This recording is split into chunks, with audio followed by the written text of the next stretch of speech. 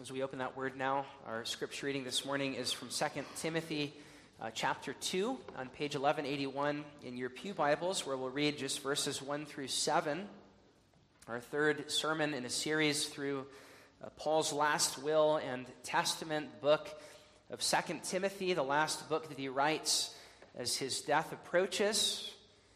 And here, as his death approaches, we see his concern that even as he dies, the gospel would not, but would continue to go forth. 2 Timothy chapter 2, we'll read verses 1 through 7. The apostle says, "You then, my child, be strengthened by the grace that is in Christ Jesus. And what you have heard from me in the presence of many witnesses, entrust to faithful men who will be able to teach others also. Share in suffering as a good soldier of Christ Jesus. No soldier gets entangled in civilian pursuits, since his aim is to please the one who enlisted him. An athlete is not crowned unless he competes according to the rules. It is the hard-working farmer who ought to have the first share of the crops. Think over what I say, for the Lord will give you understanding in everything." Congregation, if you can think back 2 weeks to when we looked at the last half of chapter 1, there Paul called Timothy and us to suffer for the gospel, to not be ashamed, but to embrace the call to suffering witness. You remember, he spoke of how he himself was in chains. He said, "This is why I suffer for the gospel as I do," and yet spoke also of how many had deserted him. Even as he called Timothy and us to share in suffering, even identifying with God's suffering servant in chains, he reminded us that there were many who had deserted that cause. And yet there were others like Onesiphorus who came and refreshed him, who shared in his suffering, which he calls Timothy also to do, and by implication calls us to do. And so now as we come into chapter 2, having just heard that call, he begins now to clarify what that suffering witness will look like. What exactly is he calling Timothy and us to do? Yes, to suffer, but doing what? Here Paul clarifies the mission that is given to the church and to every gospel minister, and especially to Timothy, on the eve of the death of that great apostle to the Gentiles. The task is the transmission of the gospel to future generations. That, as Paul has already made clear, that task is going to involve God's people in suffering. There's going to be a cost. But God himself will provide us with everything needed along the way. In 2 Timothy 2, verses 1 to 7, we see, first of all, the task that's given to the church. Second, we see what it will cost. But then we also see the gracious provision of our God, who has promised to be with us to the end of the age. Let us be reminded this morning of the unfinished task entrusted to the church, the cost of engaging in it, and the gracious provision of our God, who is with us along the way. And first, the task, which very simply is the spread of the gospel. Paul says, "Entrust to faithful men what you have heard from me, so that they can teach it to others." And so the task goes beyond just entrusting the gospel to faithful men, but the goal of doing that is that they might teach it to others. As Paul is in his prison cell awaiting his death, he wants to be sure that the gospel outlives him. As we'll sing at the end of our service from Psalm 22, that a people yet unborn will hear it. And so he says, "Timothy, take what you have heard from me and to pass it on to faithful men who will teach others also, so that a generation yet unborn can hear the gospel." That's Paul's burden. The task he's entrusting to Timothy and to the church who's hearing this is to transmit the gospel from one generation to the next. I don't believe I've mentioned this yet, but throughout this epistle, there are several indicators that when Paul is writing this, he's looking beyond Timothy to the rest of the church in Ephesus and to all of the churches who will read this as his letters circulate. And the first indicator is in Paul's introduction. Back in 1 verse 1, in his defense of his apostleship, at the very beginning of this letter, he says, Paul, an apostle of Christ Jesus, by the will of God, according to the promise of life. Now, if you think about it, he wouldn't need to have written that if this was just for his son in the faith, Timothy, who knew Paul well, who had already received one letter from Paul, and who knew very well of Paul's apostleship. But Paul is writing this at the very outset of his letter for the sake of those who may question his apostleship, or for the sake of those who may question Timothy. And then if you fast forward all the way to the end of the letter, in chapter 4, verse 22, Paul ends his letter by saying, "The Lord be with your spirit, grace be with you." That word for you, at the very end, grace be with you, in the Greek, that word is in the plural. And so while on the one hand he is speaking to Timothy in the singular, "The Lord be with your spirit," he's also speaking beyond him to the whole church of Ephesus in the plural. "Grace be with all of you," he says. And so this very personal letter that he's written to Timothy is not just for Timothy, but it's for the whole church in Ephesus. It's for the others who will read it, as all of Paul's letters circulate amongst the churches, and therefore it's for us also. And so the task that Timothy is given to entrust the gospel to faithful men so they can teach it to others is a task not just given to him, but given to each generation. Entrust the gospel to faithful men that they too might teach it to others. And as we think about that task, I think it's helpful to sort of break this down into a few parts. I'm starting first with what Paul says in verse 2. He says, "What you have heard from me in the presence of many witnesses." And so there is a body of doctrine that Timothy is to pass on. Paul is obviously not saying here, "Timothy, I want you to memorize or go back and transcribe everything that you've ever heard me say." But rather, he's looking for Timothy to summarize the basic contents of the gospel that Paul preached publicly in the presence of many, and then to pass that on to others. Remember back in chapter 1, verse 13, Paul said, "Follow the pattern of sound words." 1 verse 14, he said, "Guard the good deposit." And so it's that pattern of sound words, it's that good gospel deposit that Timothy and the church are now to pass on to others. One of the very basic points here that we need to appreciate is that doing what Paul calls Timothy and the church here to do requires the summarization of the essential elements of the gospel. In order to pass on the good deposit, since it's not as simple as Timothy going around and just handing people a cassette or an MP3 and saying, "Here, listen to this recording of everything Paul ever said." Since that's not possible, it's necessary to summarize Paul's teaching and then pass that on. It's necessary to encapsulate the essence of the faith in a form of sound words. And Paul actually gives us several examples of what this looks like. That famous resurrection chapter in 1 Corinthians 15. You remember what he said at the very beginning of it?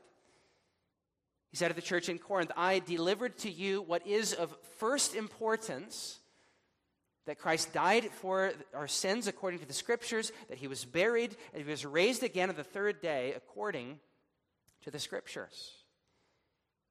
Or back in 1 Timothy. You think of those trustworthy sayings that Christ Jesus came into this world to save sinners, 1 Timothy 1:15. So often, Paul is giving these summary statements of the essential elements of the gospel, 1 Timothy 3, verse 16.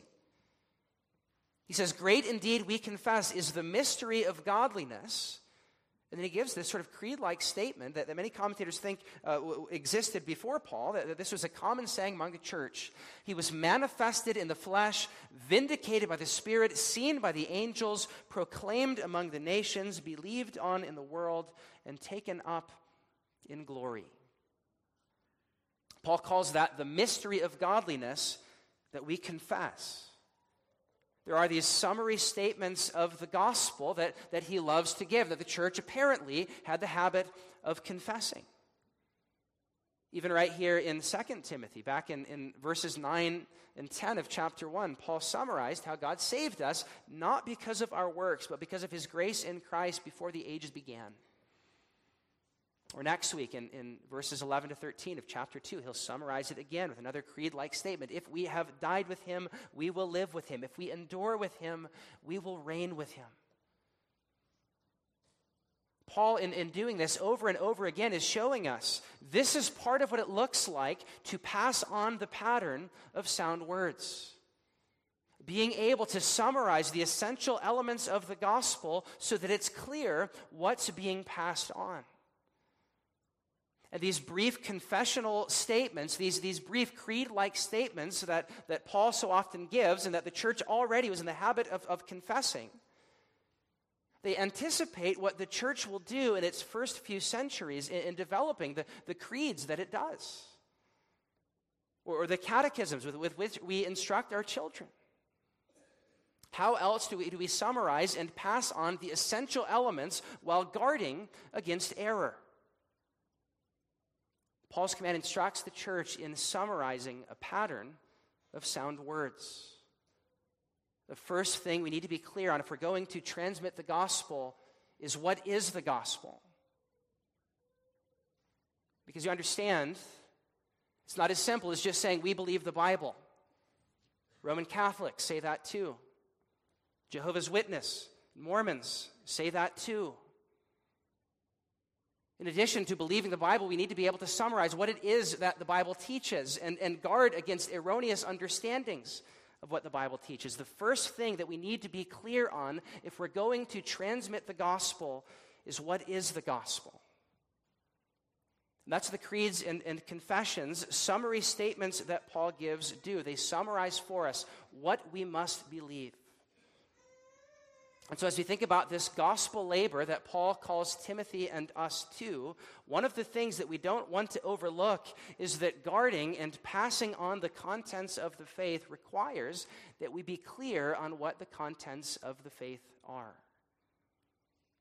And that's what creeds and confessions help us to do, lest we become like Israel in the time of the judges or much of the modern church today, where each man does what is right in his own eyes. Protecting and transmitting the gospel means not doing that. And then second, as we seek to respond to God's inspired word by formulating summary statements of it in response to what God has said, doing that by way of creeds and confessions, second, we then pass those on to faithful men. Notice when Paul says guard the good deposit, that doesn't mean hide it away like we're sometimes guilty of doing, but guard it as in protect its contents and then give it away to those who will likewise treasure it and teach it to others. What Paul is here saying about transmitting the gospel from one generation to the next is crucial.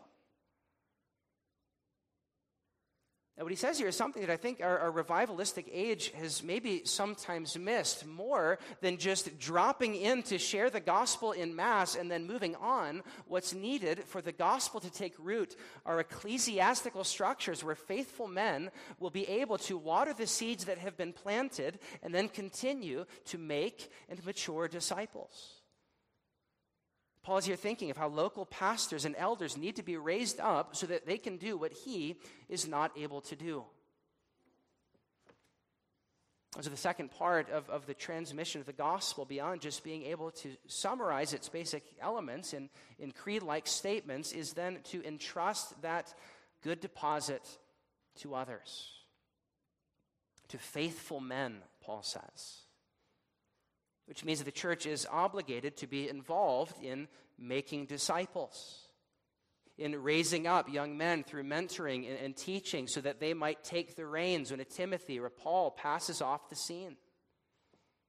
Teaching our children like Lois and Eunice apparently had done with Timothy. The church needs to be always concerned with the transmission of the gospel to the next generation, which can only be done by training those who will be around to teach that generation. The gospel is only going to be transmitted to the next generation if we train those who will be around to teach that next generation. And so the church must make a point to not only teach our children, but to identify and train future pastors and elders. Part of our task in the transmission of the gospel is to identify and train men who will be faithful in guarding and then giving away that gospel. To be engaging in training future office bearers. To be identifying and urging competent men to study it for the ministry, as our church order says. To be supporting the theological schools who train men for the ministry, as Lord's Day 38 says. Church must be in the business of doing this. Even as we think about foreign missions, one of the ways that we must be supporting that is in praying for and even sending over men who would train gospel preachers in places where they don't have access to a theological education. Think of things like ITEM and other organizations that send over pastors so that they would give of their time to teach those men who would lead the church there. These are the things that the church needs to be busy in doing. Raising up faithful men to carry the gospel to another generation through the faithful proclamation of it from the pulpit, and raising up men to guard that faithful proclamation. But the elders need to be training men to do this. That's why we have seminaries. That's why we have office bearer training events.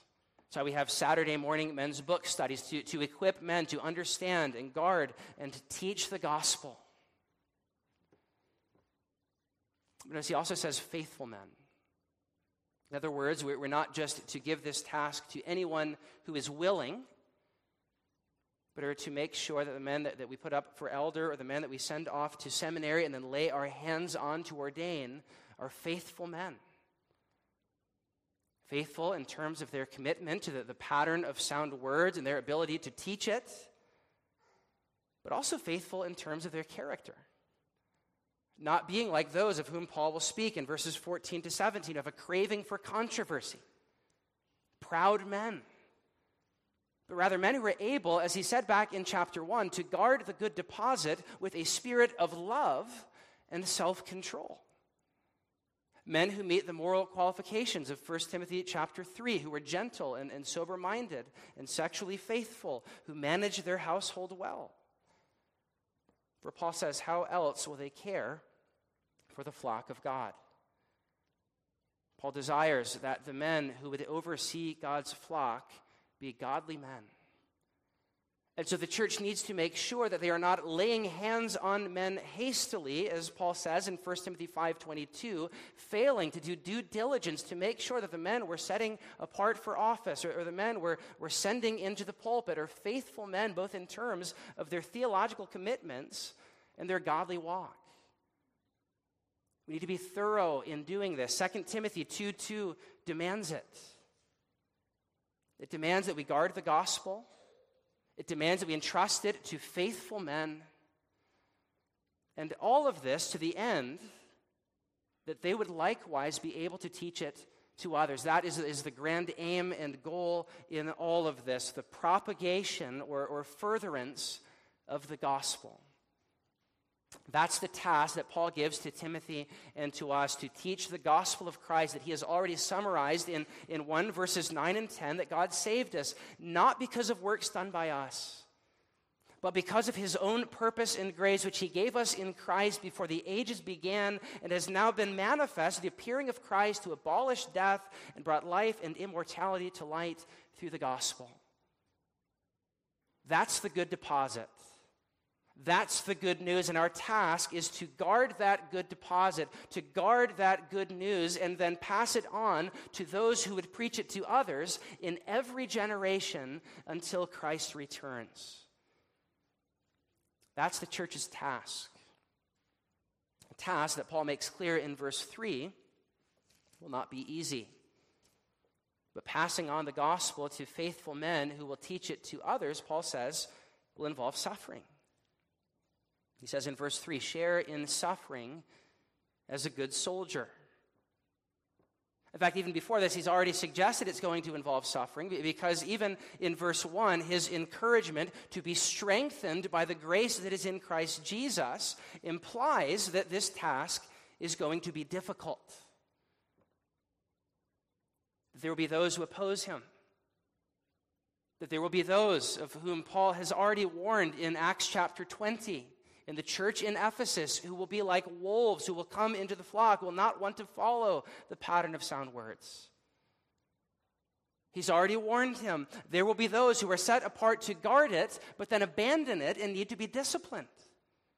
Or there will be those who, because of their character, are not fit for office, but the church may want to put them in or keep them in anyway, and you're going to be opposed. Timothy, you're going to have to do hard things. You may pour into young men, mentoring them, and then they'll leave. You may take a stand on biblical faithfulness, and people won't like it. You may preach the gospel, and people won't like it. That's why, as Paul calls Timothy to transmit the gospel, the very next words are share in suffering. Flowing directly out of his call to spread the gospel of a suffering Savior is the certainty of the suffering of those who proclaim it. One pastor, Lewis Allen, said, "Endure suffering is the motto of apostolic ministry." It's not going to be easy.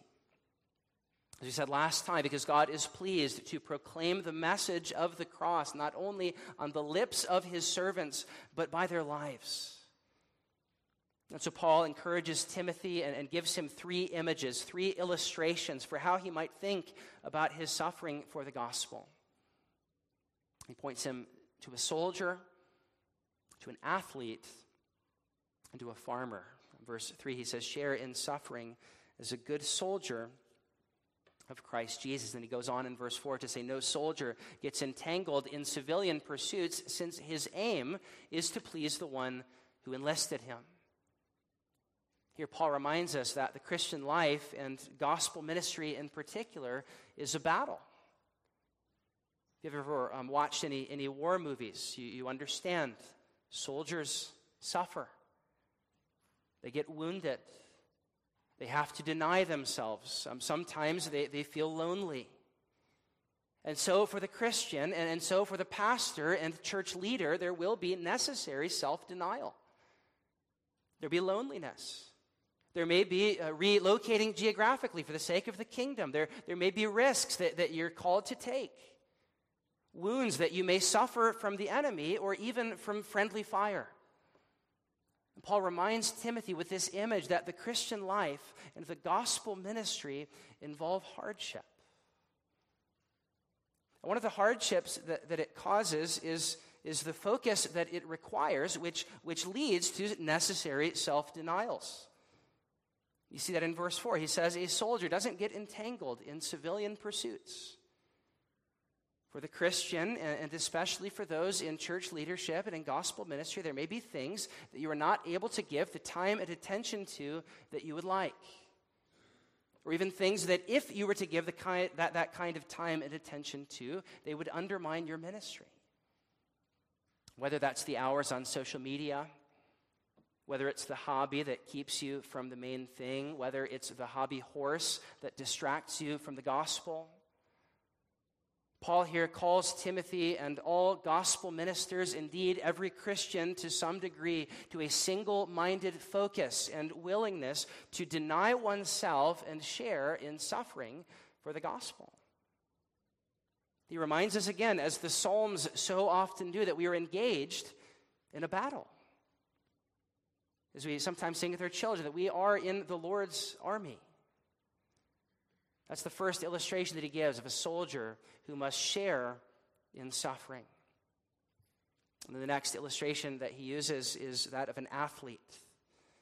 Some of you know what it is to train for sports, to likewise, because of a goal that you have, that you've set your mind on attaining, to have to give up certain things.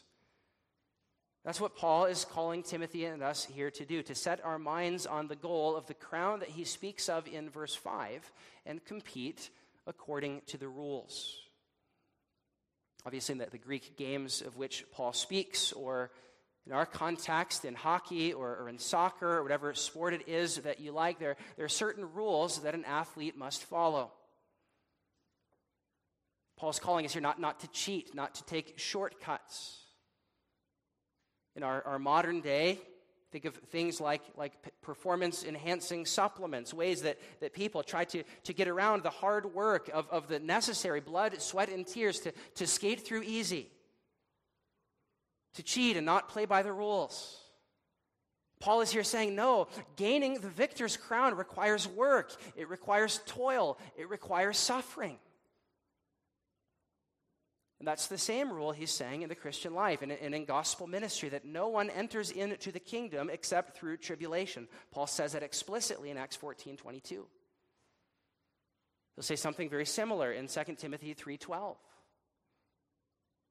The Christian life in general and the gospel ministry in particular are a call to take up your cross and follow Christ. That's the rule. That's the analogy. Just as he says, the rule, or the expectation in sports is that you must play according to the rules. He's saying that's the rule in the Christian life. And those who play by the rule will receive a crown. In both of these images, he is encouraging Timothy with the reminder that suffering leads to glory. As Jesus so often reminds his disciples, that the cross leads to a crown. Remember how he was tempted not to play according to the rules. He was tempted by Satan to skip the necessary suffering to seize the crown.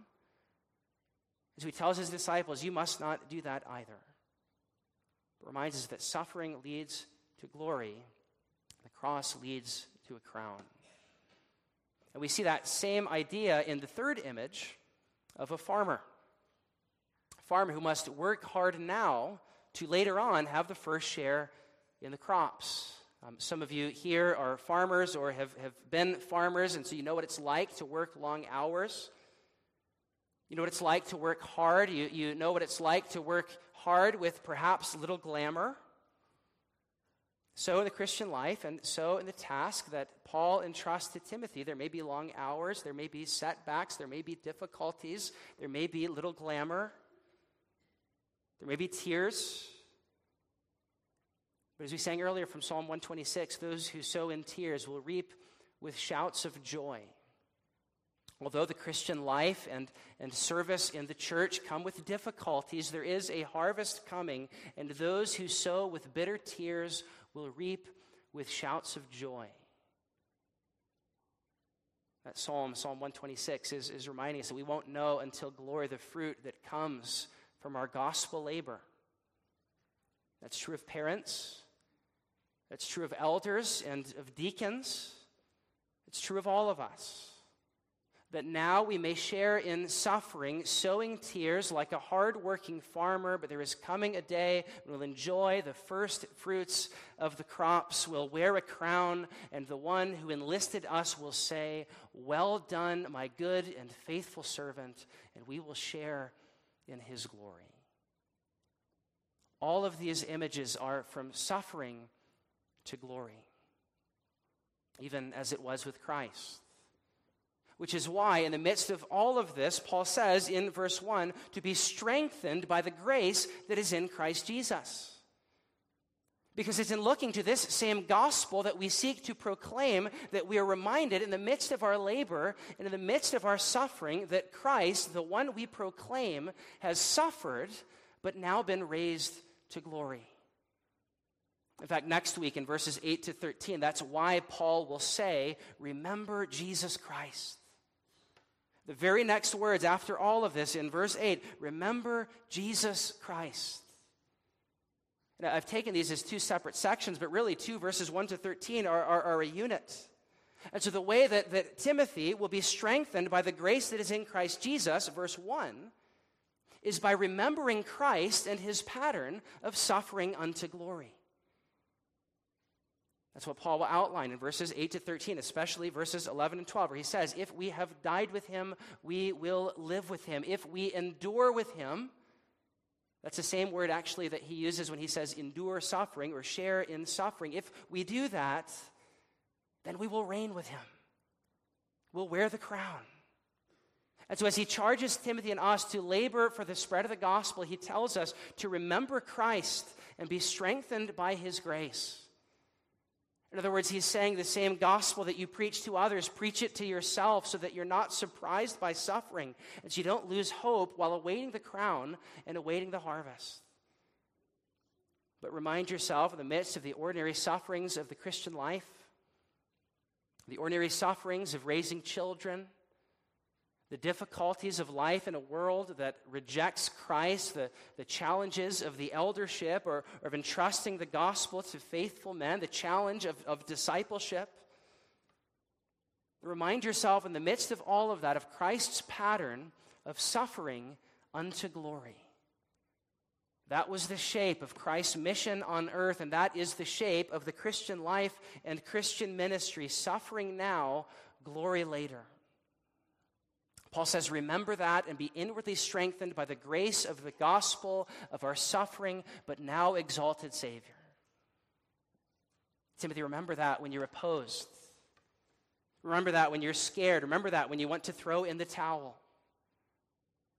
This is what we mean when we speak of God's gracious provision for the task that he's given us. We may grow weary. We may grow faint. Paul has already anticipated that in 1 verse 6. He tells Timothy that we've not been given a spirit of faint-heartedness, a spirit of fear.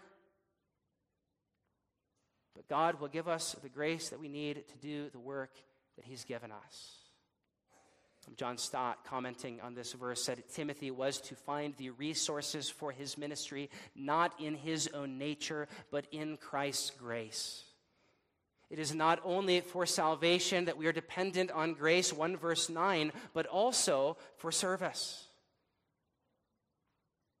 God is the one who makes up for all that we lack. He is the one who provides us with all that we need. As we confess in Lord's Day 52, even though we are so weak that we cannot stand on our own, even for a moment, and our sworn enemies, the devil, the world, and our own flesh, never stop attacking us. Nevertheless, the Lord upholds us and makes us strong by the power of his Spirit so that we may not be defeated in this spiritual fight, but firmly resist our enemies until we finally win the complete victory.